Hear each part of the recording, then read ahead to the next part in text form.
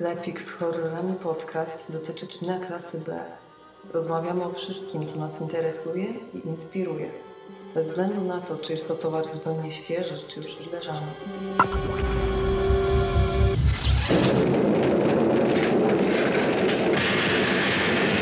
It's alive! It's alive! It's alive! It's alive!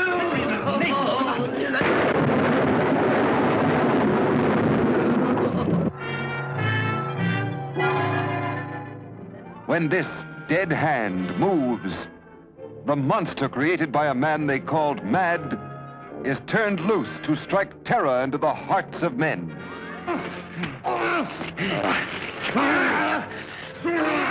To shock women into uncontrolled hysteria. Elizabeth!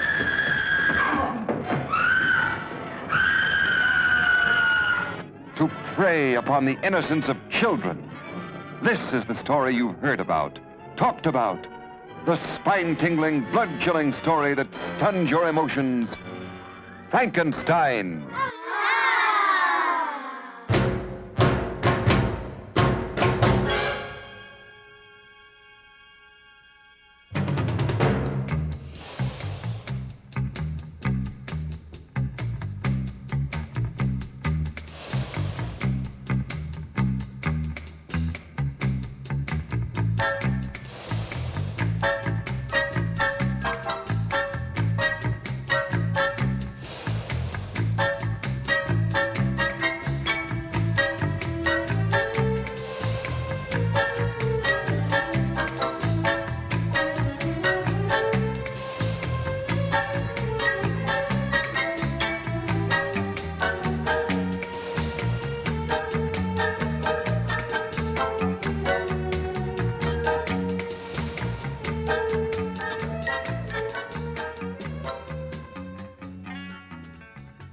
Witam Cię, Patryku. Witam Cię, Jacku. W kolejnej odsłonie Sklepiku z horrorami. Dziś mamy do omówienia klasyk Uniwersalu pod tytułem Frankenstein w reżyserii Jamesa Whale'a. I tak od razu powiem, trochę przed nagraniem postanowiliśmy podzielić nasz podcast na dwie części, to znaczy mieliśmy taką ambicję, żeby omówić dwa filmy w jednym podcaście, ale zdaliśmy sobie sprawę, że mamy tyle do powiedzenia, że dziś opowiemy o Frankensteinie, a w następnym epizodzie, który okaże się za tydzień, opowiemy o narzeczonej Frankensteina. Tego samego oczywiście reżysera. Po prostu jest tyle informacji i tak bardzo lubimy te dwa filmy, że chcemy nagadać się porządnie, bo tak ten podcast z narzeczoną Frankensteina, z Frankensteinem trwałby 8 godzin, nie? No, coś koło tego. Ale zanim o samym filmie... A tak są 2 odcinki po 4. Tak, dokładnie. Tym bardziej, że jeszcze chcemy powiedzieć coś, przynajmniej parę słów o synie Frankensteina, więc będzie naprawdę niezła rodzinka, ale trzymajmy się planu, że dzisiaj będziemy przed słuchaczami wyjawiać tajniki produkcji filmu Frankenstein, rewelacyjnego filmu zresztą. Ale zanim o nim, mamy taką świecką tradycję w naszym podcaście, że najpierw omawiamy w naszym podcaście aktualności. Co się wydarzyło? Zawsze pytam, a ty mówisz, mi się nic nie wydarzyło. Wiesz, no bo nie chcę uprawiać prywaty, bo ty mnie pytasz, co mi się przydarzyło. Ale dobra, to zmieniam. Co masz do powiedzenia na temat aktualnych spraw filmowych? Ale zmarł przedwczoraj Janusz Morgenstern. To jest chyba ta najważniejsza wiadomość ostatnich dni. Bardzo smutna i przykra. Zgadza się. Ja cenię twórczość tego reżysera, nie wiem jak ty. Tak, bardzo. Wiesz co, paradoks polega na tym, że on jest znany, Morgenstern jest bardziej znany z filmów takich rozrywkowych, jak Stawka większa niż życie. Najprawdopodobniej on z tym się najbardziej kojarzy takim widzom, którzy nie wchodzą głębiej w kinematografię polską, a jest kilka filmów, które są bardzo wzruszające. Jego filmy kinowe właśnie. Tak. Bardzo lubię nawet jego ostatnie mniejsze zło, bardzo lubię. Czekałem aż cena DVD i stopnieje, żebym mógł sobie kupić. Cena DVD nie stopniała, ale drastycznie zmalała cena Blu-raya, która lokowała się poniżej ceny DVD. Więc sobie zakupiłem jakiś czas temu i oglądałem z niezwykłą przyjemnością. Bardzo dobre kino. My lubimy u nas lubi się mówić o filmach poważnych, spod znaku Wajdy, Kieślowskiego i innych. reżyserów tego rzędu, a zapomina się o takich reżyserach, którzy potrafili opowiadać zwyczajne w zasadzie historie zwyczajnych ludzi, a jednocześnie wplatać te właśnie opowieści na jakieś szersze tło społeczno-historyczne. Bo tak, widziałeś Mniejsze Zło? Jego ostatni film? Tak, tak. No to mamy tam obraz komunizmu, a jednak to nie jest taki obraz epoki, jaki znajdziemy w innych filmach polskich, prawda? Zgadza się. Mhm. Wiesz co, często też jest podkreślane, co też chyba warto zauważyć, Odszedł człowiek, zostały filmy, to ja już mówiłem w przypadku, jak mówiliśmy, scenarzystę Hammera, ale warto podkreślić, że pan Janusz Morgenstern, zresztą absolwent mojej macierzystej uczelni, Szkoły Filmowej Łódzkiej, oceniany był jako bardzo ciepły, dobry człowiek. Tam często się podkreśla, chyba Jan Englert mówił, że dzięki niemu w ogóle pojawił się na planie kanału. To on go namówił do tego i można powiedzieć, że w jakiś sposób pchnął go do tego, żeby jego kariera aktorska się rozwijała jakimś porządnym torem. Tak przynajmniej ze słów Englerta można wywnioskować, więc też warto podkreślić to, że to jest to pokolenie takich mistrzów polskiego kina, którzy byli mistrzami po prostu, takimi mentorami często. Cybulski zresztą zagrał, ostatnia rola Cybulskiego jest właśnie z filmu Morgensterna, Jowita. Smutna to wiadomość. No oczywiście, że tak. Dobrze, Patryku, żeby było trochę mniej smutno, dostałem od ciebie, co mnie strasznie ucieszyło, dostałem od ciebie mailem taki link do strony, w którym pokazane są kadry z wydania Blu-ray Obywatela Kane'a, który ma wyjść za niecały miesiąc. Mówiliśmy o tym w aktualnościach, na naszym Facebooku pojawił się również takie zdjęcie pokazujące, jak to będzie wyglądało, przynajmniej w USA. Ale nie w Polsce, Jacku, nie w Polsce. Przynajmniej w USA tak będzie wyglądało. Daj mi się pocieszyć, daj mi się chwilę pocieszyć. No i wszystko wskazuje na to, z tych kadrów, które mi posłałeś, że będziemy mieli do czynienia z formatem 16:9. No tak to cieszy. Ale nie zaskakuje, no to chyba jest akurat norma, żeby przerobić format 4:3 na 16:9. W Psychodzie też już mieliśmy z tym do czynienia, prawda? No tak, ale ja ciągle jakby wracam do mojego ukochanego odkrycia tego roku, jeśli chodzi o nośnik Blu-ray. Mówię o Twilight Zone, czyli Strefie Mroku. Mam już 3 sezony tego super serialu i ten serial pochodzący z 1959 roku jest nagrany w standardzie i tak został również wydany. Nie ma w wersji tej wydanej na Blu-rayu 16:9. Można oczywiście zrobić sobie to automatycznie, ale to oczywiście nie jest tożsame z tym, jak to zostało wydane, więc zdarzają się również takie rzeczy. Ja i tak bym, Patryk, mimo wszystko jeszcze poczekał z tym hura optymizmem, jak to będzie, natomiast te kadry, które mi wysłałeś, wskazują ewidentnie, że będziemy mieli letterbox, czyli 16:9. Czy coś jeszcze ci przyszło? Czy coś jeszcze masz? Bo ja mam jeszcze jedną wiadomość, ale może coś ty masz jeszcze. Tak. Czekam wciąż na Star Wars, który niebawem ma się pojawić. Jak wiesz, dźwięk będziemy w Polsce mieli inny niż właściciele boxów w USA czy w Anglii. Tam dźwięk będzie doskonalszy prawdopodobnie, bo jak wejdzie się na stronę polską dotyczącą Gwiezdnych Wojen, no to można sobie poczytać oburzenie fanów faktem, że odbiorcy właśnie w USA i w Anglii mogą oglądać filmy z dźwiękiem 4362 bity, tak? Dobrze mówię? A u nas 758? Cytuję z pamięci zupełnie, więc możliwe, że się minąłem o kilka cyferek, ale gdzieś w tych okolicach taka jest mniej więcej różnica. Więc można sobie poczytać to oburzenie fanów, natomiast nie sądzę, żeby większość z tych ludzi, którzy się oburzają, wiedzieli w ogóle, co to oznacza. Ja nie wiem. Próbuję się dowiedzieć. Wiesz co, ja mogę tylko od siebie powiedzieć, że czytałem oburzenie fanów polskich i po prostu ludzie się oburzają, że dla mnie też to jest dziwne, ale musimy brać pod uwagę, chociaż tutaj chyba to nie ma znaczenia, to zacząłem trochę zmyślać, bo chciałem powiedzieć, że chodzi o rynek, że rynek amerykański jest bardzo chłonny, dlatego też Obywatel Kane tam wyjdzie w jeszcze jakby bardziej wypaśnym wydaniu niż u nas. Natomiast chyba jeśli chodzi o dźwięk w tym wypadku, to nie ma takiego znaczenia, to znaczy nie przekłada się to zupełnie na tą moją teorię, którą wyjawiam, czyli o rynek. Albo wydaje się coś obraz bo tutaj, jeśli chodzi o obywatela Kane'a, to nie będzie różnicy. Będzie ten sam transfer, więc nie rozumiem do końca. Trzeba się temu przyglądać, coraz więcej informacji do nas dochodzi. Jestem bardzo ciekawy przede wszystkim twoich opinii i mam nadzieję, że zaraz jak te filmy do ciebie przyjdą, bo wiem, że już koczujesz pod pocztą, to wtedy się z nami tutaj z wszystkimi podzielisz uwagami. Ja mam taką informację, mówiłeś, ostatnio oceniałeś pakiet Blu-ray Supermana, a ja mam informację, że trwają zdjęcia do nowego Supermana. Tak.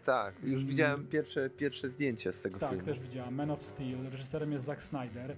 Wiesz, to co oprócz obecności Zacka Snydera przy tej produkcji, to może za chwilę powiem na tego reżysera, co o nim sądzę, ale to, co mnie jakby zupełnie rozbraja, to obsada. Nie wiem, czy zwróciłeś uwagę, ale obsada wygląda dosyć imponująco, bo obok Russella Crowe występuje Kevin Costner. A wiesz, kogo gra Kevin Costner? Jonathana Kenta. On gra ojca tak, Supermana. Dokładnie. Oraz Julia Ormond, żeby wymieniać tylko te nazwiska, takie powiedzmy, takich gigantów, że tak powiem, więc robi to wrażenie, a sam Zack Snyder... Ale też jest Diane Lane, jeśli się nie mylę. Dokładnie. Tak, gra Piękna kobieta. Ona gra żonę Kevina Costnera w tym filmie. Ale wiesz co, chciałem tylko dwa słowa na temat Zacka Snydera.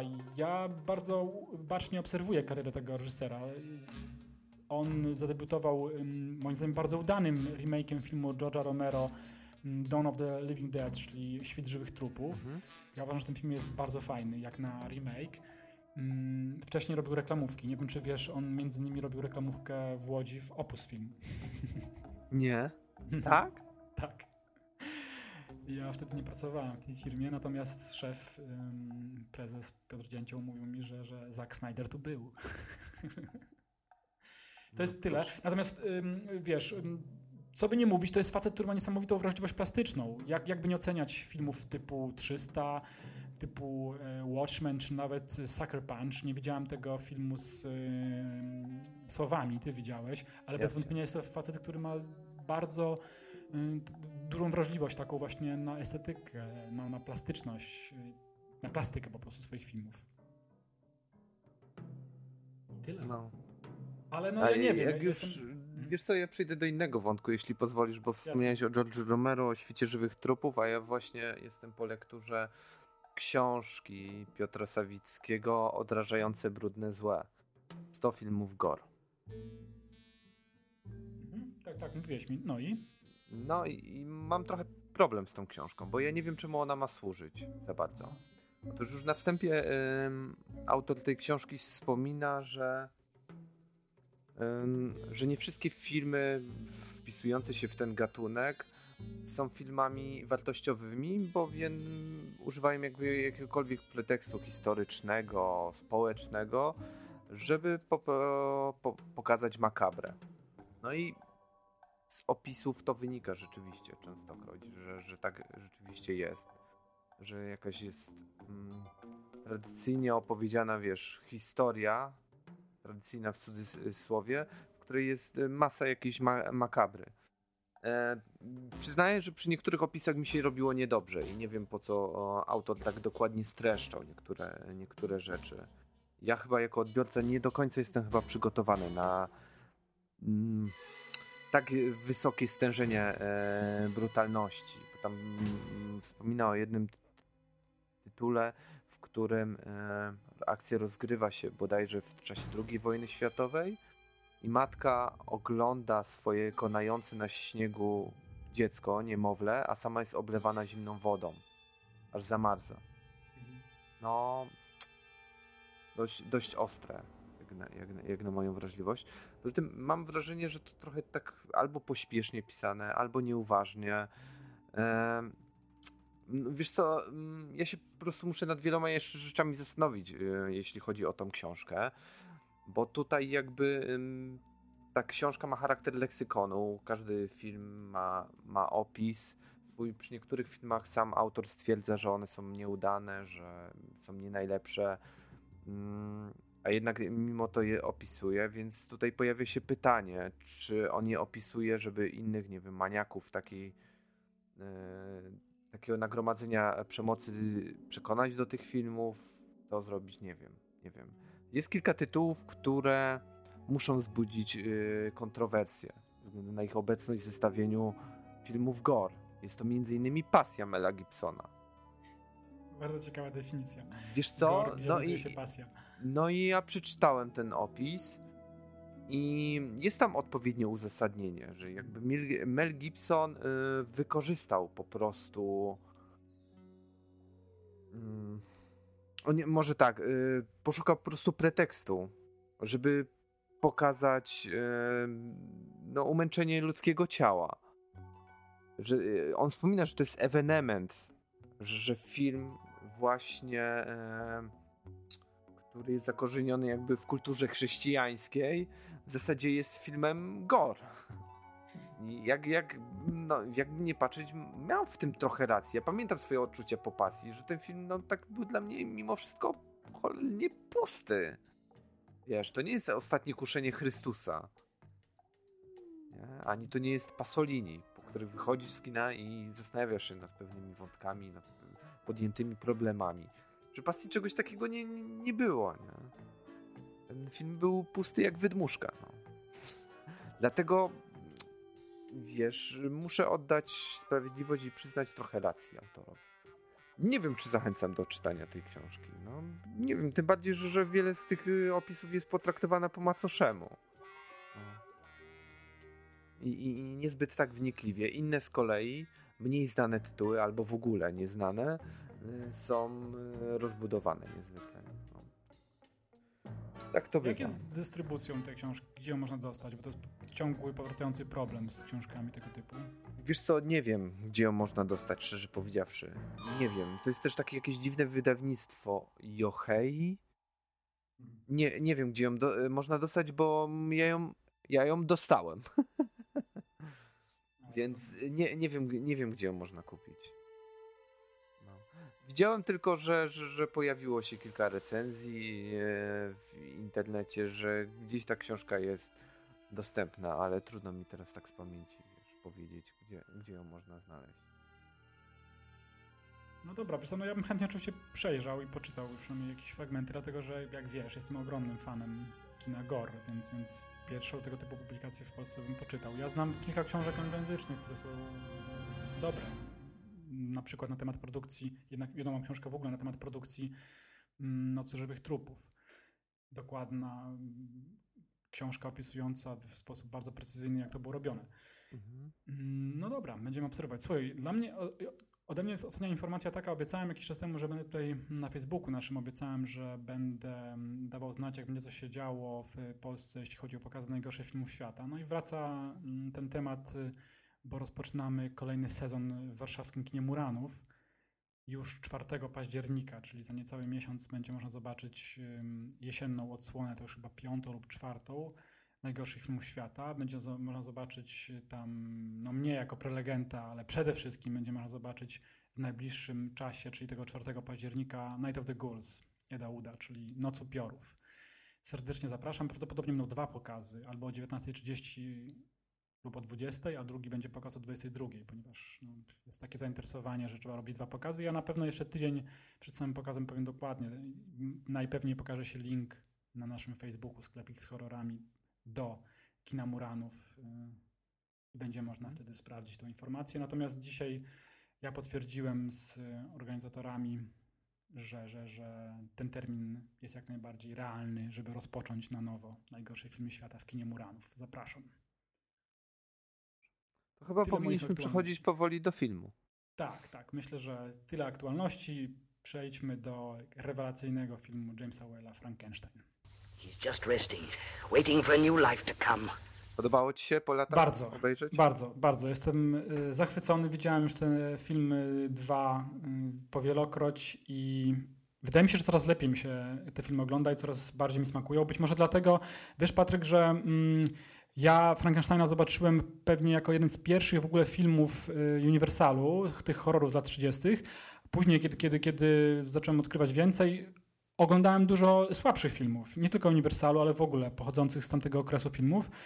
I do teraz tak robię, no bo staram się oglądać filmy takie mniej znane właśnie, o których wspomniałem, jak na przykład Mad Love, albo Man-Made Monster, albo Island of Lost Souls, żeby tylko wymienić te lepsze, bo jeszcze są takie filmy jak The Ape Man i oglądając te filmy z nurtu Poverty Row zdaję sobie sprawę, że filmy Whale'a, te dwa między innymi, bo jest ich trochę więcej, ale te dwa filmy Whale'a, Frankensteina to są diamenty.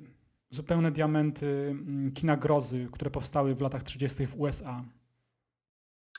A czy jest to kino grozy? Bo tutaj mam wątpliwości, Jacek.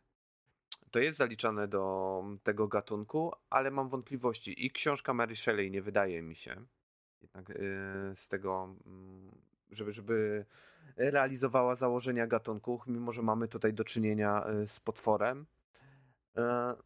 A jak oglądam film, też mam duże wątpliwości.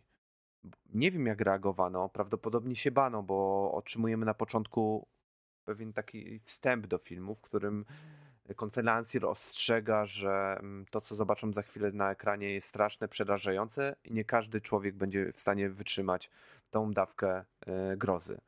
Natomiast dziś ja wyłapuję takie elementy, które mnie ewidentnie po prostu rozczulają. Wiesz co, to jest trudne pytanie, czy należy te filmy zaliczyć do kina grozy dzisiaj, dlatego że one już, wiesz co, znaczy to jest dosyć kontrowersyjne w ogóle sformułowanie, to co przed chwilą powiedziałem, ale zaraz to uzasadnię. Chodzi o to, że one dzisiaj stały się klasykami i mało tego, że jest to klasyczne kino Hollywood, ale również często się je stawia w jednym rzędzie z takimi filmami jak na przykład Bulwar Zachodzącego Słońca. Również spotkałem się z tym, że Narzeczoną Frankensteina stawia się w 10 filmach najlepszych amerykańskich, gdzie znajduje się obywatel Kane. Więc z punktu widzenia historyków współczesnych, którzy doceniają bardzo tą różnorakość, jaką niosą te dwa filmy ze sobą, właśnie to, o czym mówisz, że są tu elementy grozy nawiązujące jeszcze do ekspresjonizmu niemieckiego, równocześnie jest tutaj też dużo luzu i powiedziałbym, że na to wskazuje również talent Whale'a, mnóstwo elementów komicznych. Ale to, o czym mówisz, wydaje mi się o tym konferencjerze, że to jest dosyć ciekawy trop do zrozumienia, jak te filmy były wtedy odbierane. Tym konferencjerem nie jest kto inny, ale Edward van Sloan. I to jest ciekawa rzecz, bo nie wiem, czy młodsi widzowie to pamiętają, ja to pamiętam, ty pewnie też, że kiedy się chodziło do kina kiedyś, to zanim zaczął się film w kinie, to ekran był oddzielony od publiczności taką kotarą. Kojarzysz to, nie? Jak byłeś młodszy. No.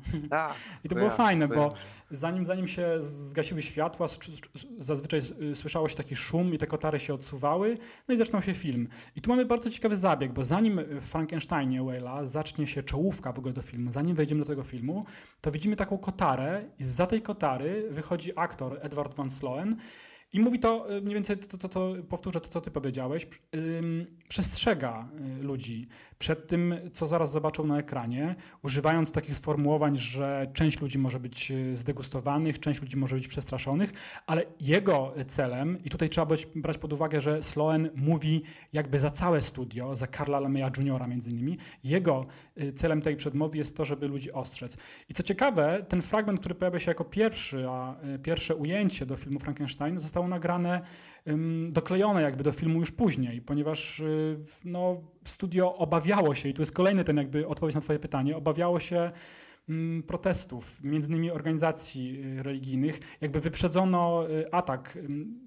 Teraz, kiedy doklejono ten fragment z Sloanem, studio mogło powiedzieć hello, ale ostrzegaliśmy. Zresztą ja pamiętam, jak mówiliśmy o Drakuli, że był również taki pomysł, żeby zrobić podobny zabieg przy Drakuli, ponieważ to też jest ważne i zaraz będziemy pewnie o tym mówić szerzej, że te dwa filmy, Dracula i Frankenstein, wyszły w przeciągu kilku miesięcy. Była premiera tych dwóch filmów w roku 1931.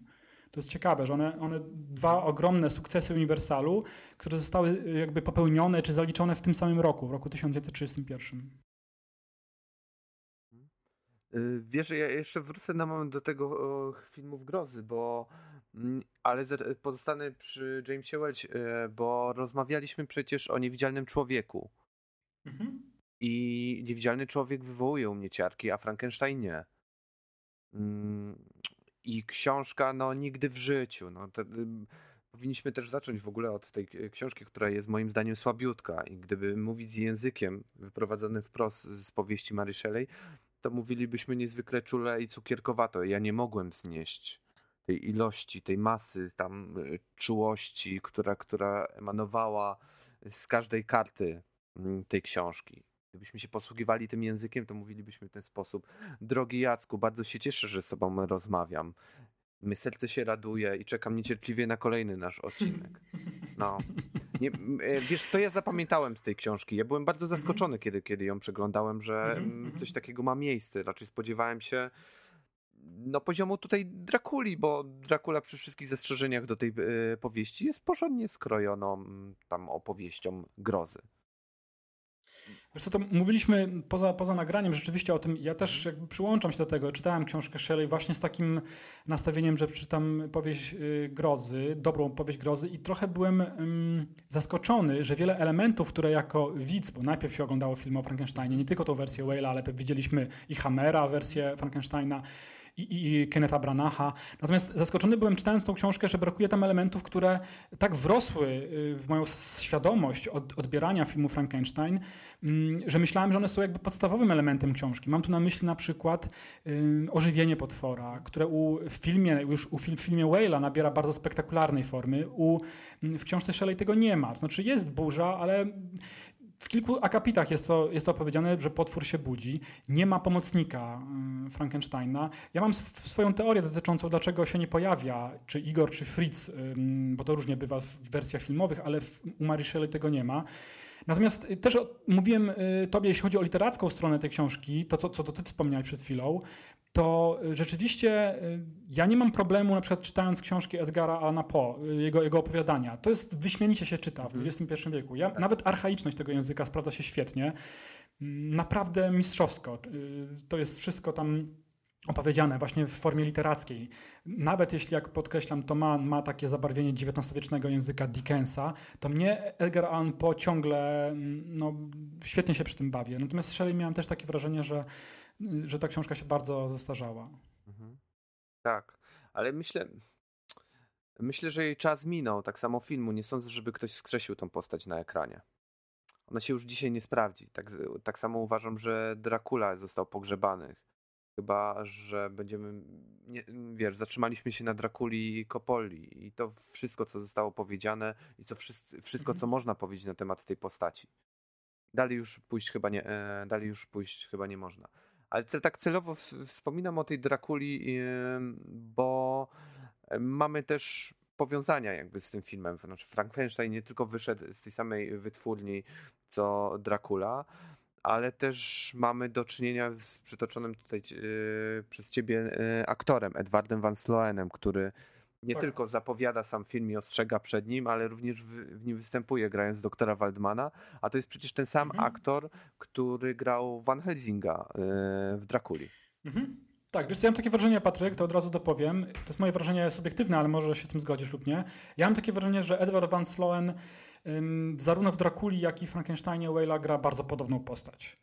Albo gra bardzo podobnie. Albo gra bardzo podobnie, wiesz. I mam tu pewne zastrzeżenia, ja bardzo lubię tego aktora, ale on jeszcze występuje w filmie Mumia z Karloffem i też gra taką samą postać. Albo gra tak samo. Albo gra tak samo. Wydaje mi się, że gra tak samo, bo jak teraz patrzę po Frankensteinie, to widzę, że mógł z tego Van Helsinga zdecydowanie więcej wyciągnąć. Natomiast on jest taki przeźroczysty, prawda? Tak, wiesz co, jeśli pamięta się o innych postaciach, jakie tam się pojawiają, ja uwielbiam, nie wiem jak jest u ciebie, ale Dwade'a Frya, który tu występuje w epizodycznej roli, Fritza. No to jest dla mnie kreacja kompletna, jeśli mówimy o role drugo- czy trzecioplanowe. Patryk, czy nie powinniśmy trochę o treści filmu powiedzieć, w sensie o fabule, czy jeszcze zmierzamy dookoła filmu? A wydaje ci się, że jest taka konieczność? Wiesz co, może powiem trochę inaczej. Nie wiem, czy jest konieczność, ale dlatego, że podobnie jak w przypadku Drakuli, mamy tutaj do czynienia nie z adaptacją książki, ale również adaptacji sztuki teatralnej. To jest kolejna rzecz, jaka wydarzyła się. I tej adaptacji dokonuje facet, który zresztą znany jest z adaptacji właśnie scenicznej wersji na filmową Drakuli, czyli John Balderston. On zajął się jakby dokonaniem tej adaptacji i co ciekawe, Jego wpływ już wtedy w firmie był tak duży, że on, jak dowiedziałem się, otrzymywał 1% z przychodów filmu brutto. Taki miał jakby wkład, znaczy jego wkład był taki, że dostawał później przychody z filmu, co pewnie nie było małą sumą, bo wychodzę też trochę do przodu, ale film zarobił mnóstwo pieniędzy. Ten film różni się troszeczkę, wiesz co, to może teraz inaczej. Powiem trochę o tym Fritzu, właśnie różnicy tej, jak ja sobie wyobrażam, dlaczego Fritz pojawia się w ogóle w filmie. Mówimy tutaj o pomocniku doktora Frankensteina, który jest dotknięty deformacją, gra go genialnie Dwayne Fry. On jest takim garbusem i ta postać nie pojawia się w książce Shelley, a moim zdaniem dlatego, że tam literacko można to ładnie poprowadzić na przykład monologiem wewnętrznym bohatera lub po prostu przenosząc, ubierając słowa myśli Frankensteina. Natomiast tutaj świetnie się to sprawdza, kiedy Frankenstein ma z kim rozmawiać. Fritz nie mówi za dużo, ale przynajmniej Frankenstein ma się do kogo odzywać. I wydaje mi się, że ten pomysł właśnie z tego się wziął. On również pojawiał się już w wersji scenicznej. W związku z tym chyba taka jest geneza pojawiania się Fritza. Frankenstein ma w cudzysłowie z kim rozmawiać, bo jak mówię, Fritz mówi niewiele. I jest fragment w filmie, który możemy wziąć pod uwagę, że to Fritz jest sprawcą wszelkich nieszczęść, jakie później nastąpiły w całej sadze o Frankensteinie. Wiesz, o czym mówię? Tak. Ale Fritz niestety dla filmu, ale jest postacią ciekawszą niż Henry Frankenstein. Oj tak. Zdecydowanie. Henry'emu Frankensteinowi bliżej właśnie do doktora Waldmana. Również jest taki niestety przeźroczysty. Ale chwileczkę, jedno mnie zastanowiło i może ty się ze mną podzielisz, może wiesz coś więcej na ten temat. Dlaczego Frankenstein nosi tutaj imię Henry? Wiesz, że o tym myślałem? Dziwne to jest, dlatego, że on powinien nazywać się Henrich, jeśli już, a nazywa się Henry. Wiesz co, ja myślałem o tym i szukałem w książce dotyczącej produkcji Frankensteina. Wiesz, jakie książce mówię? Bela Lugosi i Boris Karloff, taka książka. I tam doszedłem do takich informacji, które pośrednio wskazują na to, dlaczego tak było. Tu ciągle chodzi o to, aby nie obrażać którejś z mniejszości etnicznej lub po prostu, żeby nie obrażać Niemców. To jest film pochodzący z roku 1931. No, dziwne, ale zwróć uwagę, znowu ta wioska, w której rozgrywa się akcja, nie jest tak do końca dookreślona, podobnie jak mieliśmy w przypadku Drakuli czy Niewidzialnego Człowieka. Ale jest tam, czy jak w Wilkołaku było. Jacek. Tak, ale czy ta wioska nie nazywa się Frankenstein? Nie.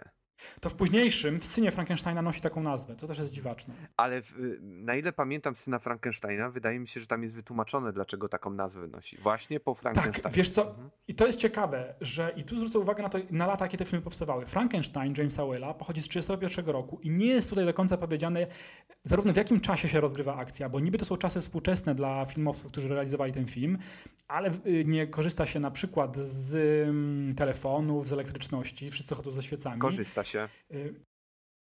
Z czego? Z telefonu. W drugiej części. W drugiej części, no tak, ale... A w pierwszej nie. Tak, no ale wiesz, odległość czasowa między wątkami podjętymi w pierwszej części i kontynuowanymi w drugiej części jest niewielka. Więc możemy Zgadza się, ale jeśli chodzi o produkcję, tak, ale no właśnie ja się tak do końca, i tu jest dziwaczność tego filmu, ja bym się z tym nie zgodził, dlatego, że wiele wydarzyło się w technologii nawet realizacji filmów między Frankenstein a narzeczoną Frankensteina. To będzie widoczne właśnie, jeśli zajmiemy się muzyką ale filmów. wiem, ale tutaj jeżeli wejdziemy na stronę realizacyjną, to rzeczywiście się z tobą zgodzę. Natomiast jeżeli pozostaniemy przy samej fabule, no to ona dzieje się jedna po drugiej, ta część. Tak, to prawda. No, zgadzam się z tym. tak. No w pierwszej części chcą wziąć ślub, w drugiej go biorą, więc no. Pomijając kwestię, że Henry Frankenstein, grany tutaj przez Colina Clive'a, bierze ślub z inną kobietą, nie? Tak. Nie jest to ta sama aktorka. Dobra. Ale lepsza jest w dwójce. Dobra, ale zostawmy tą dwójkę, do niej dojdziemy. Więc wróćmy do tego mojego pytania, czy powinniśmy streszczać fabułę. Rzeczywiście fabuła tutaj nie odbiega zbytnio od powieści Shelley, z tą różnicą, że w powieści Shelley potwór mówi. Tak, ja wiem, Jacek, tylko wiesz, dlaczego upieram się przy tym, żeby nie streszczać, co nam zajmuje tyle samo czasu, jakbyśmy już streścili, dawno mieli już to ze sobą, a dlatego, ponieważ tą historię nosimy w głowach. Czy znamy ją z filmów, z fragmentów filmów, czy z jakichś czy z powieści, którą podejrzewam, że mało osób jednak dzisiaj zna, czy z jakichś, ta opowieść po prostu funkcjonuje.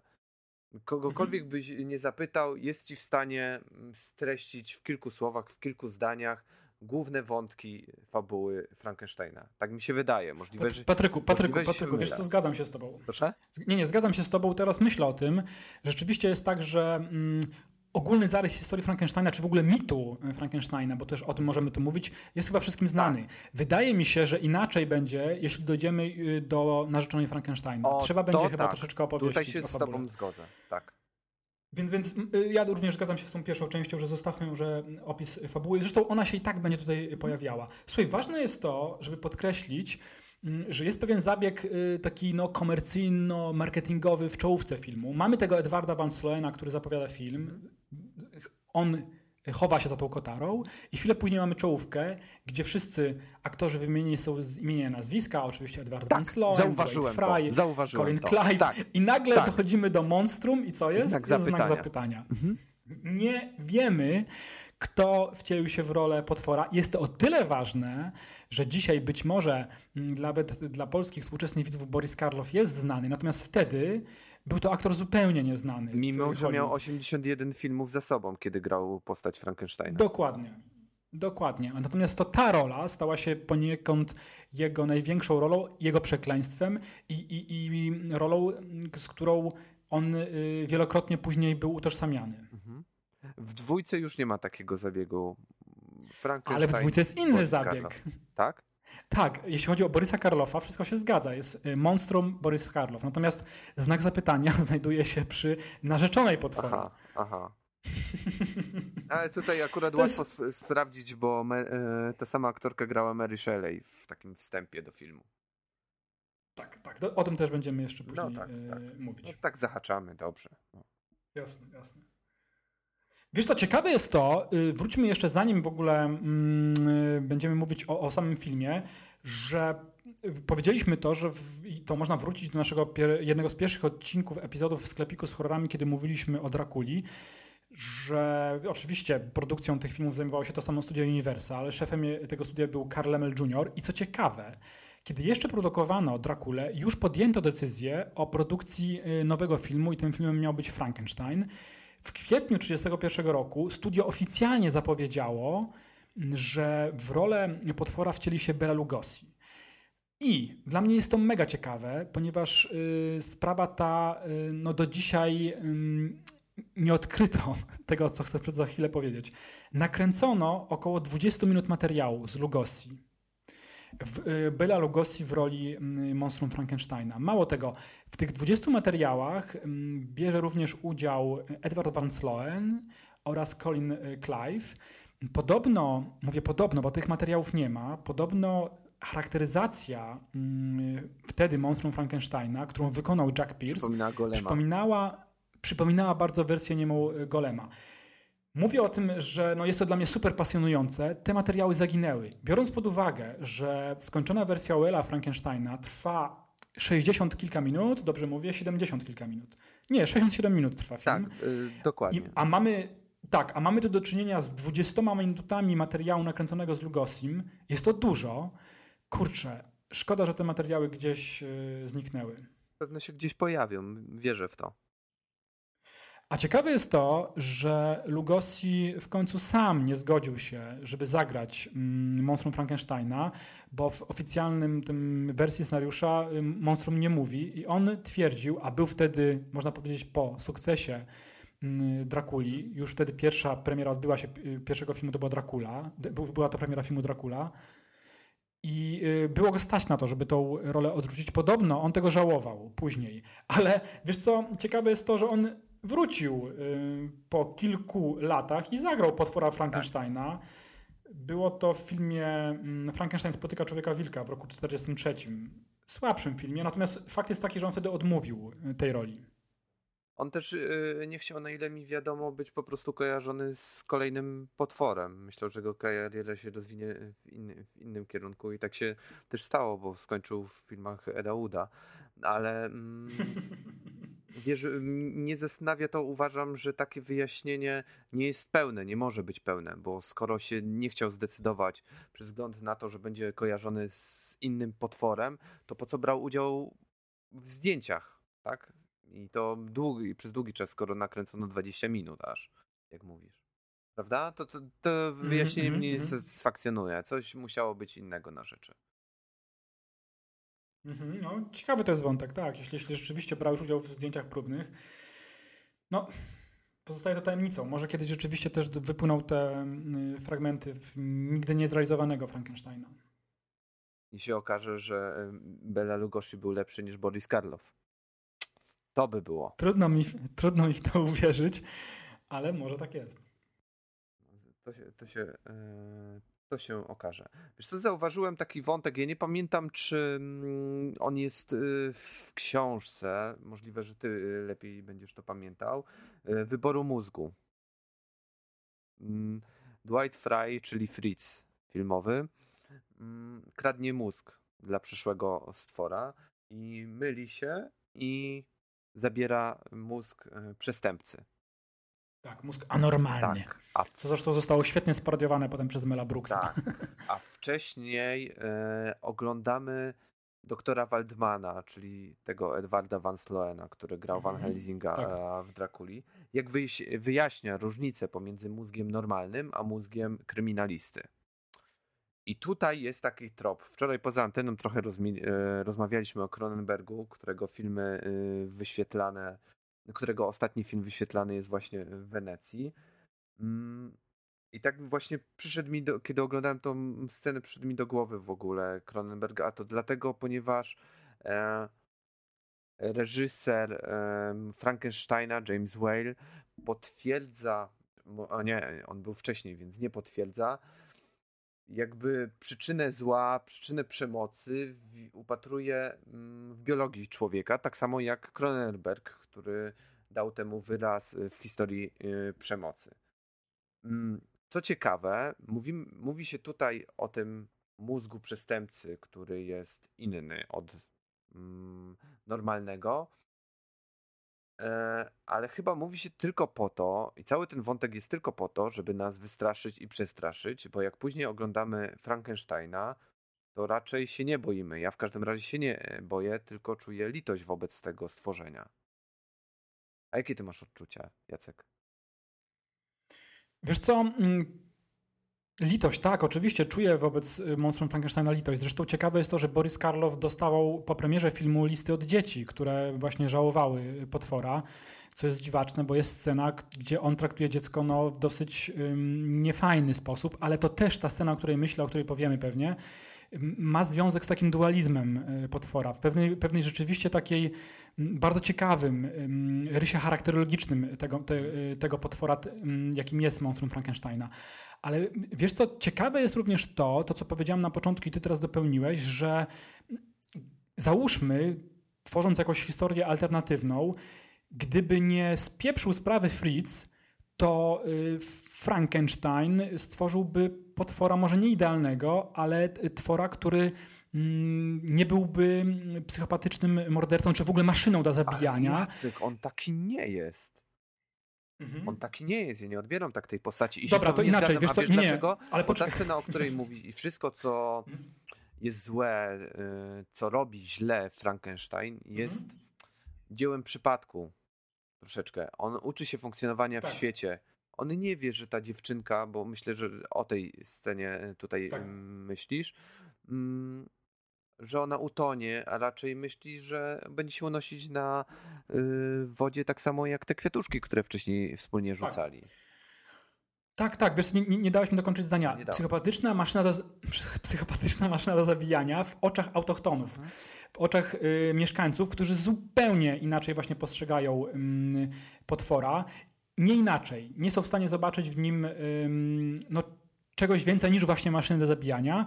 I po części również zmienia się to w oczach Frankensteina. On w pewnym momencie pasuje. Jest taka scena w filmie, kiedy widzimy to, że Frankenstein mówi: mam dość, wychodzi z takiego pomieszczenia, gdzie Fritz katuje monstrum page'em i umywa ręce jakby. No, ten Fritz to jest psychopata. Z tym ogniem go drażni. To jest ostra scena. It understands Jacek. this time. It's wonderful. Frankenstein, where is it? Where is it?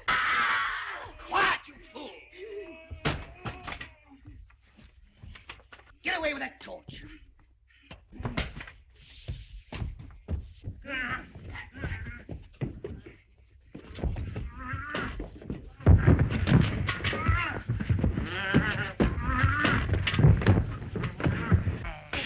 Quick!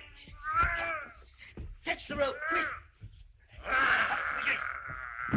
Get him to the cellar.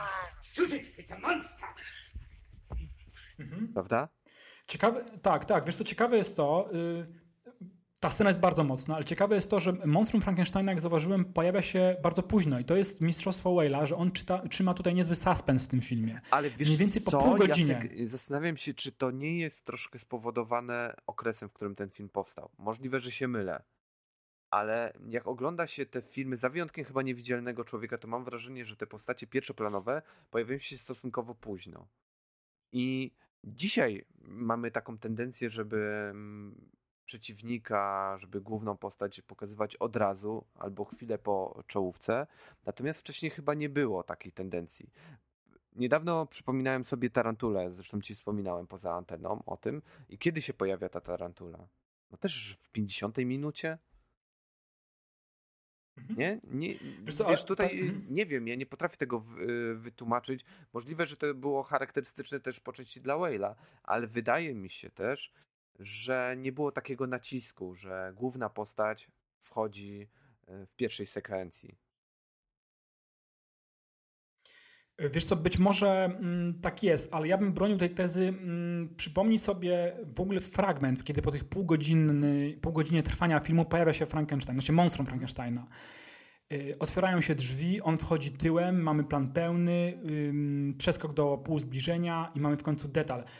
Wydaje mi się, że nawet tym fragmentem, który przed chwilą opisałem, Whale, a za nim przede wszystkim Arthur Edison, który jest tutaj operatorem filmu, udowadnia, że świetnie panują nad dozowaniem emocji, właśnie pokazywania potwora na ekranie.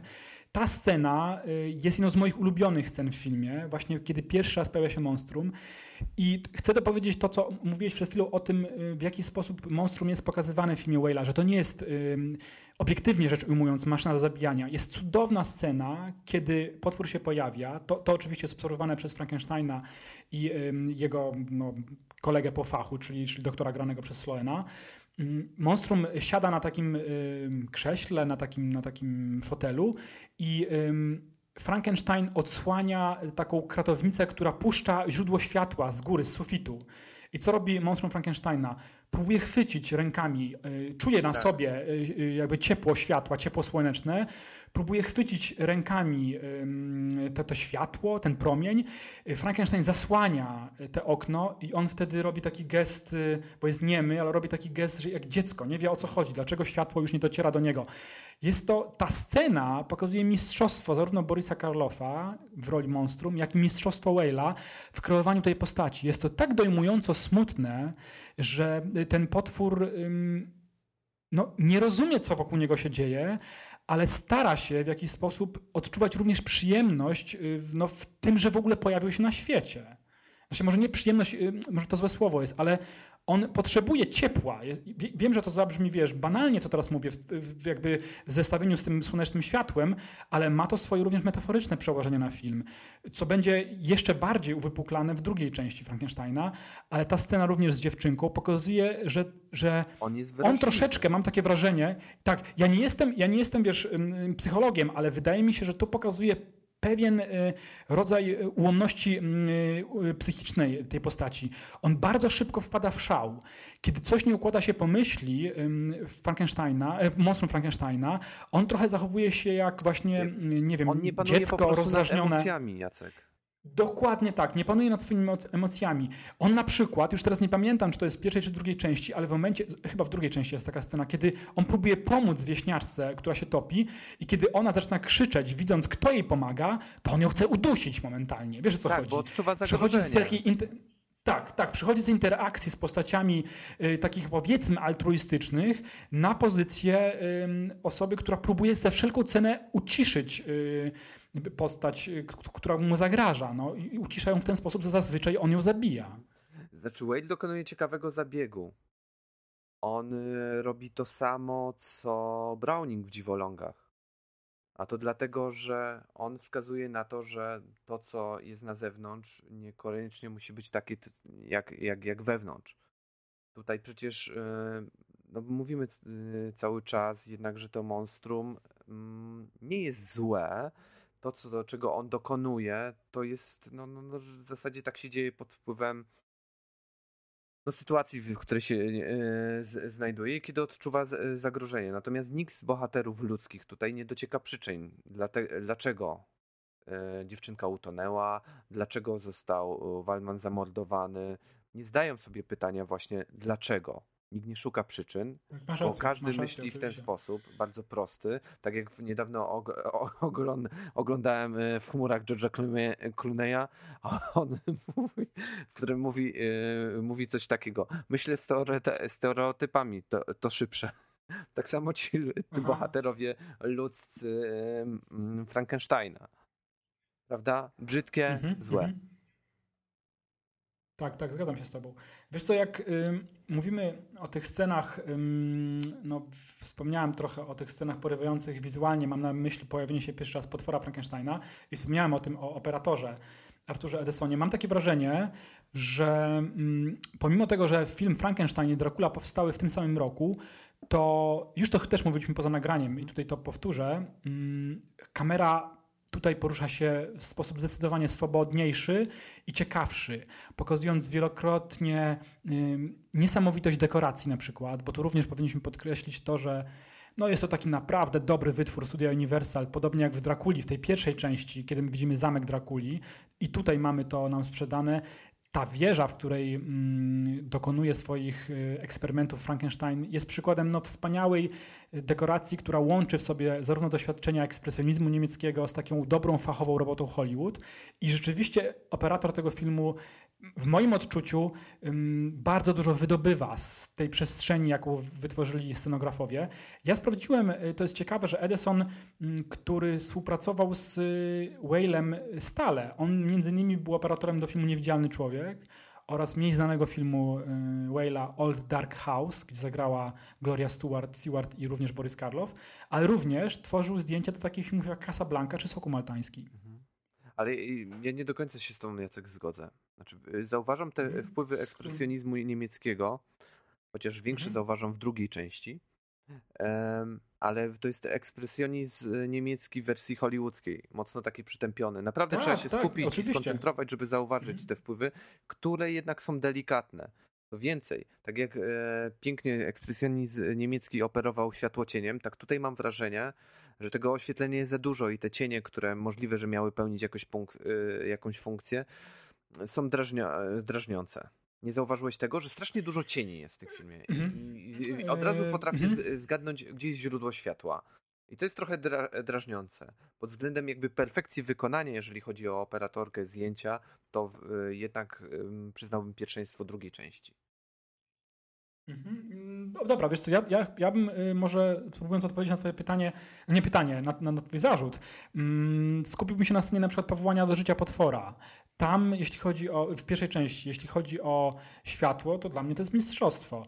I musimy zdać sobie sprawę z tego, Patryk, że, i to widzowie również powinni dzisiaj o tym pamiętać, współcześni, że mamy do czynienia tak naprawdę jednym z pierwszych tego typu zjawisk kinematografii. To znaczy, widzimy coś tak niesamowitego. To jest ciekawe, że historycy współcześni amerykańscy porównują film Frankenstein Jamesa Whalea do takich filmów jak Szczęki Spielberga czy do Star Wars George'a Lucasa. Jeśli chodzi o to, jakie wrażenie ten film zrobił na widzach współczesnych. Jeśli chodzi właśnie o spektakularność, o sposób, w jaki ten film został zrealizowany. Zgodzę się, że są sceny tutaj znakomite. Jak na przykład powołanie do życia monstrum Frankensteina. Ja zwróciłem uwagę na scenerię właśnie tego laboratorium. One pod względem wykonania jest zdecydowanie bardziej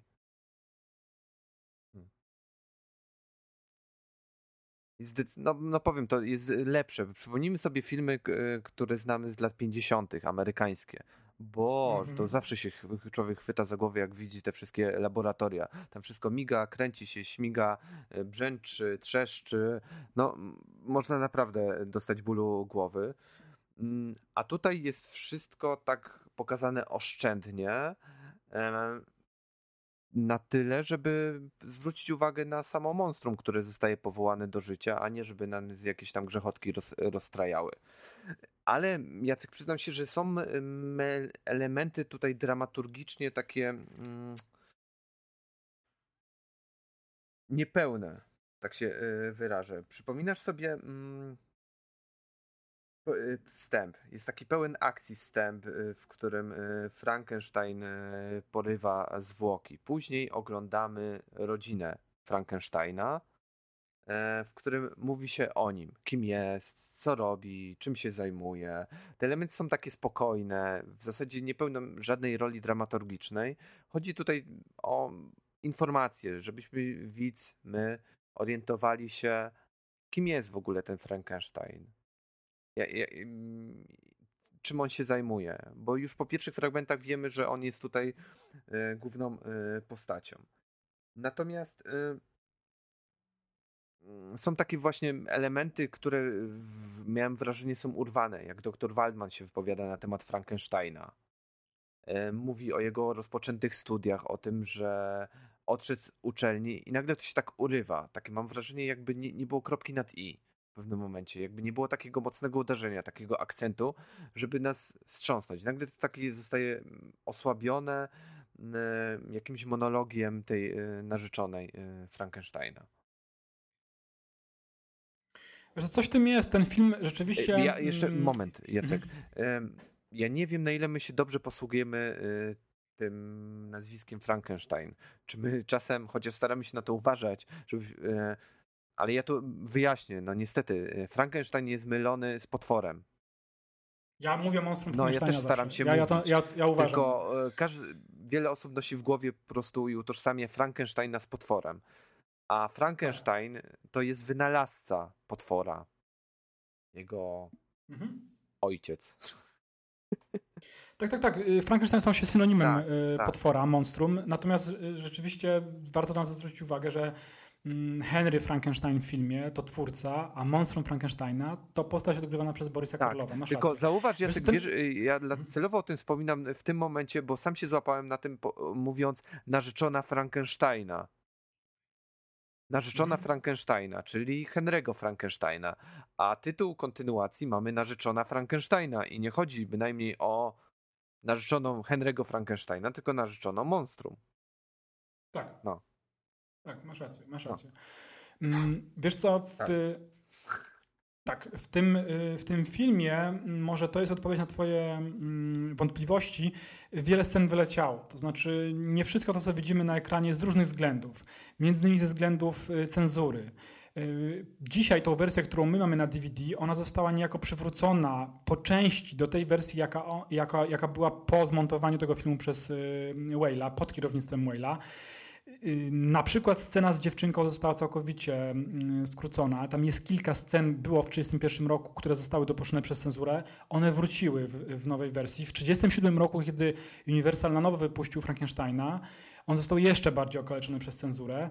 Scena początkowa tego filmu, o której mówiłeś, odkopywania trumny ze zwłokami, jest skrócona. Nie ma konduktu pogrzebowego, który idzie na wzgórze, ale tutaj jest bardzo ciekawy wątek, Patryk. Scena została skrócona, natomiast my możemy zobaczyć echa tej sceny w drugiej części, ponieważ te materiały, które były oryginalnie nagrane do Frankensteina z 1931 roku, zostały wklejone do narzeczonej Frankensteina i one tam pełnią funkcję takiej retrospekcji, jeśli dobrze pamiętasz. I właśnie te ujęcia, które nie weszły do filmu Frankenstein. Więc być może tu jest odpowiedź na to, dlaczego tak wiele wątków nie do końca jest dopełnionych, nie do końca się sprawdza. Ten film po prostu był pokawałkowany mocno. Ja takie miałem wrażenie przy drugiej części w pewnej sytuacji, ale dobra, o drugiej części będziemy mówić za chwilę. Jest kilka elementów w Frankensteinie wprost genialnych. Słucham. które naprawdę chwytają mnie za serce. Mimo że film liczy sobie lat 70 parę, to... No już 80. 80, no równe 80, o. To porusza mną szczególnie, kiedy ojciec niesie w rękach swoją córkę przez wioskę. I właśnie, Patryk, kiedy wycięto scenę, w której monstrum Frankensteina wrzuca dziewczynkę do wody, to ta scena, o której mówisz, straciła w ogóle sens dramaturgiczny. I ludzie, którzy oglądali film wtedy, w latach 30., byli troszeczkę zdezorientowani. O co chodzi? No, mieli prawo. Mnie się wydaje, możliwe, że się ze mną nie zgodzisz, za chwilę się okaże, że ten film nabiera rozpędu w pewnym momencie.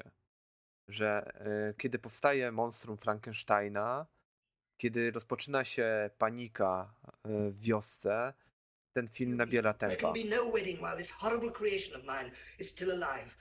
I made him with these hands, and with these hands I will destroy him. I must find him. I'll go with you. No, you stay here and look after Elizabeth.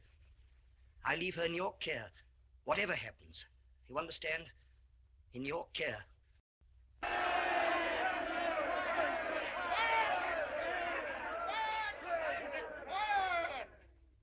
Ludwig, you will search the woods. Those are your group. Herr Frankenstein, you will take to the mountains. Those are your people. I will lead the third group by the lake. Remember, get him alive if you can, but get him. But search every ravine, every crevice. But the fiend must be found. Are you ready? Light your torches and go. Zgadzam się. Tak, zgadzam się. Chciałem powiedzieć o tej scenie z dziewczynką, pozwolisz? Tak. Mhm. Już po części wspomnieliśmy o tym, że monstrum Frankensteina, który uwalnia się z tej wieży, w której został stworzony, wcześniej uśmierca swojego oprawcę, czyli Fritza, spotyka na swojej drodze małą dziewczynkę, dziecko, która jest córką drwala. I ta dziewczynka, co ciekawe, nie widzi w nim potwora. A tak się działo dotychczas. I monstrum Frankensteina ma prawo na początku być troszkę zdezorientowany, tak się zachowuje, ale widzi, że dziewczynce nie przeszkadza to, że on nie wygląda dobrze. Może powinniśmy też coś powiedzieć na temat charakteryzacji za chwilę monstrum Frankensteina. I ta dziewczynka zostawiona sama sobie, bez opieki ojca, który wyrusza do miasteczka, bawi się z monstrum Frankensteina w ten sposób, że wrzuca na powierzchnię jeziora płatki kwiatów. Podobną rzecz robi z ubawieniem, i to jest niezła scena, robi monstrum Frankensteina, ale w pewnym momencie coś tam się dzieje w jego głowie i postanawia sprawdzić, tak jak powiedziałeś, jak będzie zachowywała się jego nowa poznana przyjaciółka. I wrzuca do rzeki czy do jeziora również dziewczynkę. Would you like one of my flowers? You have those, and I'll have these. I can make a boat. See how mine float? No, you're hurting me! No!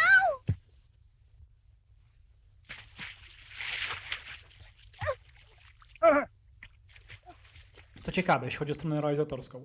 Ta scena jako jedyna została nagrana poza studiem Universal. Większość scen nagrano na terenie studia Universal, a procentowo największą część realizatorską oczywiście stworzono w studiu już samym, na planach, w halach zdjęciowych.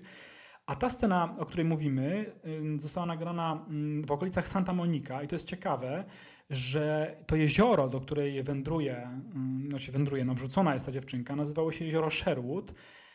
Nie jest to przypadek, że tak się nazywa, to rzeczywiście jest pokrewieństwo z Robin Hoodem, ponieważ Douglas Fairbanks, kojarzysz tą postać? Oczywiście. Reżyser kina niemego, tam kręcił swoje takie łotrzykowskie filmy, między innymi tam nakręcił swojego Robin Hooda i od tego czasu, kiedy Fairbanks tam kręcił swoje filmy, to jezioro zaczęto nazywać jeziorem Sherwood. To jest taka ciekawostka, że wcześniej tam kręcono filmy nieme, między innymi kręcił właśnie amant kina niemego Douglas Fairbanks, a tam nagrano tą scenę z Frankensteina. Czy chcesz coś mówić o tej scenie, czy może powinniśmy 2 słowa powiedzieć na temat charakteryzacji? Tak, ale 2 słowa. A to dlatego, że już mówiliśmy więcej o tym człowieku, który jest autorem charakteryzacji przy okazji innego filmu. Tak, autorem charakteryzacji w ogóle, to już też mówiliśmy, ale w 2 słowach powiem, facetem, który stworzył potwory Uniwersalu w latach 30. i 40. był Jack Pierce i również tutaj to, co widzimy na ekranie jest efektem pracy Jacka Pierce'a. Ja doszedłem do informacji, 2 ważnych informacji, wydaje mi się, w tym kontekście. Charakteryzacja trwała 4 godziny. 3. Boris Karloff musiał... Ja dowiedziałem się, że 4, to dobra, między 3 a 4. I ciekawe jest to, że tego nie widzimy. Gdybyś leżał na tym stołku i na ciebie by nakładano charakteryzację, to wierz mi, że ta godzina sprawiałaby różnicę. Okej. Dobra, więc przez szacunek dla Borisa Karloffa 3 godziny. I ciekawe jest to, czego nie zobaczymy na ekranie, bo film jest czarno-biały, ale ciało Karloffa, czyli jego głowa, twarz i ręce malowane były na kolor zielony. Ja widziałem fragmenty, bo były przymiarki, żeby nakręcić Syna Frankensteina w Technicolorze i widziałem takie fragmenty nagrane właśnie w technice filmów barwnych, gdzie monstrum jest zielone. Wygląda to przeuroczo. Zresztą ja mam wersję filmu na DVD, gdzie dołączono figurkę Frankensteina, monstrum Frankensteina i on jest tam również pomalowany na zielono. Ja też widziałem tą figurkę i wygląda jak goblin. Wygląda jak goblin. Natomiast ten efekt na taśmie czarno-białej jest ciekawy, bo ten kolor zielony zamieniony tutaj został niejako automatycznie na taki szary kolor ziemisty i on robi wrażenie. On troszeczkę wygląda, Boris Karloff w tej charakteryzacji, jak postać wyjęta z kina niemego. Zwróciłem uwagę na usta, które są prawie czarne. Tak są pomalowane. Mnie trochę rozpraszała grzywka. Drażniła mnie ta grzywka. Ale pozbyto się jej w drugiej części. Tak. Pozbyto się i też o tym powiemy, jak to się stało, że tej grzywki nie ma w drugiej części. Wiesz co, ja mówię, jak już mówiłem o Dwaydzie Fryu, bo może za długo nie będziemy o nim mówić już, bo już go uśmierciłem. On ginie. Zabity przez monstrum Frankensteina. Mówię o Fritzu. Ja powiem, bo ja przyznaję, że bardzo lubię tego aktora. Powiedzieliśmy, że on grał Renfielda w Drakuli, że grał w Niewidzialnym Człowieku. Pojawił się również w Narzeczonej Frankensteina, ale mogę potem zapomnieć. Ten facet zmarł w wieku 44 lat na zawał serca. Ciekawa i smutna historia. On w latach 40., kiedy wybuchła już II wojna światowa, również dla Stanów Zjednoczonych, pracował w nocy w fabryce w zakładzie Lockheed Aircraft i składał samoloty, a w dzień grywał w teatrze i również pojawiał się w epizodycznych rolach w filmach. I jak twierdzi jego syn, on się zapracował na śmierć. Chciał trzymać rodzinę. To jest smutne właśnie w tej całej historii, bo to jest fajna postać, w sensie wydaje mi się, że to jest dobry aktor. I on zmarł na zawał serca, co stało się efektem przemęczenia, właśnie dlatego, że pracował w nocy w fabryce, a w dzień grywał w teatrze. Smutne, co? Bardzo. Podobnie zresztą się przejawia sprawa z Colinem Clive'em. Tak. Wiesz o tym, nie? Że on nieźle sobie tam, wiesz... Wznosił toasty dość często. Tak. Był po prostu alkoholikiem i zmarł jeszcze młodziej niż Dwayne Fry w wieku 37 lat. Smutne. Tak się dzieje właśnie z filmowcami, którzy wiesz, realizują filmy horroru lub filmy klasy B. Zagrał w takim filmie, ja go w szczególności kojarzę z filmu Mad Love. Jaki to miał tytuł polski, ten film? Chyba Szalona Miłość z Peterem Lorem, prawda? Tak. Może kiedyś ale to był mówimy. remake, ja lubię prawda? bardzo. Remake filmu niemieckiego. Tak, to jest Ręce Orloka. Tak, no właśnie. Ręce Orloka. Właśnie. Ja ci tylko tak wspomnę na koniec, że kiedyś, kiedy mieszkałem w Cieszynie, miałem przyjemność zobaczyć pierwszą część, czyli Frankenstein, Narzeczoną Frankensteina, Syna Frankensteina i parodię filmów z Frankensteinem Mela Brooksa z taśmy 35 mm w kinie. Czy ty miałeś taką okazję, Jacek, żeby oglądać te filmy w kinie na taśmie 35 mm? Wiesz co, nie słyszałem, co mówisz, straszne zakłócenia są. Wiesz co, zadam ci pytanie też, zrobię... Czy była fajna jakość tej taśmy? Tak. Dobra, to myślę, że powinniśmy przejść do kolejnego punktu. Quiet!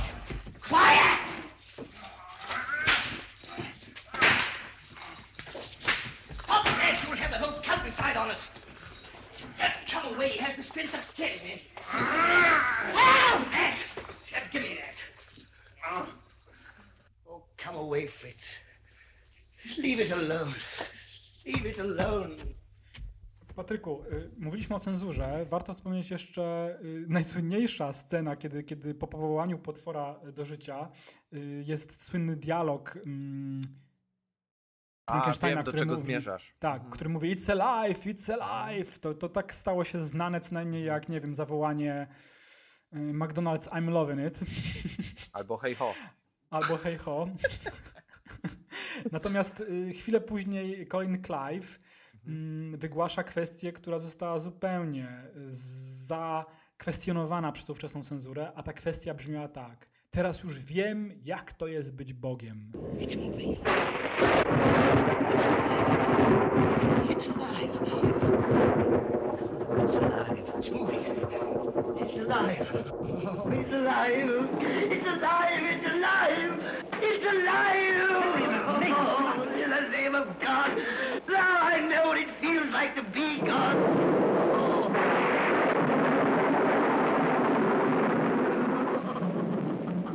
To oczywiście spowodowało, że ta scena wyleciała. Ona na szczęście wróciła i dziś możemy ją oglądać w filmie. Natomiast wtedy w 1931 roku została wycięta.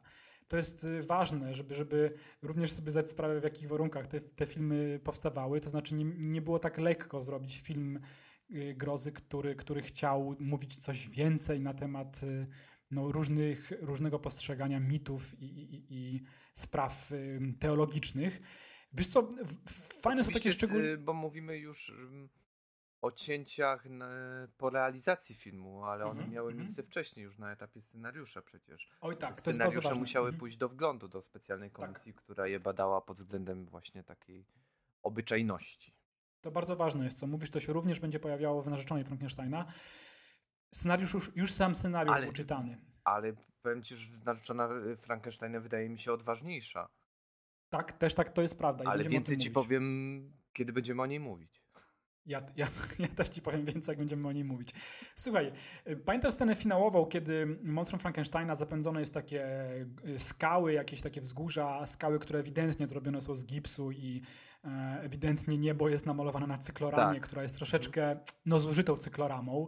To znaczy widać, że to jest płótno. Ja to lubię bardzo, tą sztuczność świata, jaka kreowany jest świat sztuczny w tych filmach Uniwersalu, ale rzeczywiście to może dzisiaj trochę przeszkadzać. On tam ucieka przed autochtonami. To jest również, pojawia się w filmie Whale'a, ale to jest znak rozpoznawczy całej serii o Frankensteinie. On przewraca w tym momencie jednego faceta, który później grupie, tym peletonowi, który goni monstrum Frankensteina, wskazuje, w którym kierunku uciekł potwór. I tym facetem, jak dowiedziałem się, epizodyczna rola jest Francis Ford. I to jest facet, który zagrał, jak sprawdziłem, w 480 filmach. Nie jest... To jest niezła wiadomość, ale... Każdą postać budował. Wiesz co, on tutaj pojawia się na ekranie kilka sekund. Ale wiesz, co jest ciekawe, że Francis Ford w tej epizodycznej roli to jest brat starszy Johna Forda. O, no to ciekawe. Reżysera klasyków westernu, między innymi Diligence'u. To jest taka informacja może, która nie wiem, czy jest bardzo ważna, ale ciekawa. Ja bym chciał... zmienia moje postrzeganie całkowicie Frankensteina teraz, no. Tak, wątki westernowe teraz zaczniesz szukać w tym filmie. Ja bym chciał jeszcze zarzucić na koniec omawiania Frankensteina ten nasz temat liczbami. Budżet filmu wynosił $260,000. Zdjęcia miały trwać 30 dni, czyli miesiąc. Jaka to jest śmieszna kwota, nie? Dzisiaj. Co nie? 260,000. Dokładnie. Zdjęcie rozpoczęto 24 sierpnia 1931 roku. Zakończono 5 dni wcześniej niż planowano, 3 października. Końcowy koszt filmu wyniósł troszkę ponad tą sumę, którą podałem, $291,000. Premiera odbyła się 29 października, czyli... W Halloween, chwilę na Halloween. Dokładnie. Można sprawdzić, jeżeli ktoś by chciał, czy to była sobota. Bo to wtedy można wytłumaczyć, dlatego o 29, a nie 31. Dokładnie. Jacek! To my powinniśmy to nagrywać 29 października, popatrz, 80 lat od premiery. To musimy o tym pamiętać, o tym wspomnieć, bo już mamy przewidziany film na halloweenowy wieczór, pamiętaj. Ważne jest to, o czym mówiliśmy, jeśli chodzi o kontrowersje, to co sam ty, nagrywając ten podcast, mówiłeś, czy on był odczytywany jako film grozy, to może pewną odpowiedzią również jest to, że film został zabroniony, pokazywania tego filmu został zabroniony w kilku krajach. Między innymi były to Czechy, Słowacja, Włochy, Szwecja, Australia. W Anglii film wszedł po cięciach. No to ciekawe. Film trafił na listę w 1931 roku, znaczy filmów zrealizowanych czy pokazywanych w roku 1931 w pierwszej dziesiątce najlepszych filmów tego roku. Napisy końcowe, co zwróciłem uwagę w tym filmie, bardzo ciekawie się rozpoczynają, bo nie ma tam cast po prostu, tylko jest taki napis, który w wolnym tłumaczeniu brzmi po polsku tak: dobra obsada warta jest powtórzenia. Ponieważ na początku filmu pojawia się lista aktorów i na końcu filmu jeszcze raz jest to uzasadnione, że dobra obsada warta jest powtórzenia. I wiesz co, ja się z tym zgodzę. Dobra obsada w tym wypadku jest warta powtórzenia. Wiesz co, nie zapominajmy o scenie finałowej, bo to nam się przyda przy omawianiu Bride of the Monster, czyli Narzeczonej Frankensteina. Finałowa scena rozgrywa się w młynie. Jest to spektakularne. Mnie się strasznie ta końcówka podoba. Co ty myślisz? Ja myślę, że jest spektakularna. Tak, ale No żadna ze scen nie może się równać z tą, kiedy ojciec niesie na rękach swoją córkę. To jest dla mnie majstersztyk, bardzo przejmująca. Zauważ, Jacek, bo mówimy potwór Frankensteina, Frankenstein, ale samego potwora w całym filmie jest niewiele. No tak, masz rację. Natomiast kiedy jest... nie tylko się późno pojawia, ale jest go niewiele. Bardziej słyszymy o nim. Pierwszoplanową postacią jest Frankenstein po prostu. Tak. A nie jego Natomiast potwór. kiedy się pojawia monstrum Frankensteina, no to ja jestem jak najbardziej usatysfakcjonowany, bo wypada to świetnie. Te wszystkie sceny, w którym pojawia się monstrum, jak dobrze pamiętam, te sceny właśnie z A wiesz dlaczego? Ponieważ ta młynie. postać nadal wzbudza silne emocje. Podejrzewam, że nie są to takie emocje jak wtedy, kiedy film wchodził na ekrany, bo wówczas, jak sądzę, mógł wzbudzać takie sprzeczne emocje, jednocześnie litość i odrazę pewną. Dzisiaj troszeczkę inaczej patrzymy na ten film i tak jak ja się przyznałem wcześniej, że ten potwór wzbudza we mnie wyłącznie litość. Po prostu. No. Porusza moją wrażliwą strunę. Halo. Wiesz co, myślę sobie teraz jeszcze o tej scenie kończącej ten film. Podczas sceny finałowej, w której potwór Frankensteina wnosi po schodach takich, a tak naprawdę po takiej jakby drabinie drewnianej prawie że, bo to są pionowe prawie schody, ciało swojego twórcy, który jest nieprzytomny, wtedy Boris Karloff nabawił się kontuzji kręgosłupa. I to jest jeden z powodów, dla których również Boris Karloff zastanawiał się, czy przyjąć propozycję zagrania w drugiej części. I ciężkie buty miał tak, niewygodny bardzo ten kostium. W drugiej części miał ułatwione nieco zadania. Tak, i o tym będziemy również mówić. Tak. Dobra, wiesz co, chyba to wszystko, co chcieliśmy powiedzieć o samym Frankensteinie. Powiedzieliśmy, że był to ogromny sukces Uniwersalu, który przyczynił się do tego, że podjęto decyzję o zrobieniu kontynuacji. Studio bardzo chciało zrobić w szybkim czasie, to znaczy krótko po premierze drugą część, natomiast na to nie chciał przystać James Whale. I o tym będziemy też mówić. Dobrze. To co, kończymy opowieść o Frankensteinie i umawiamy się na rozmowę o Narzeczonej Frankensteina. Do usłyszenia. Do usłyszenia.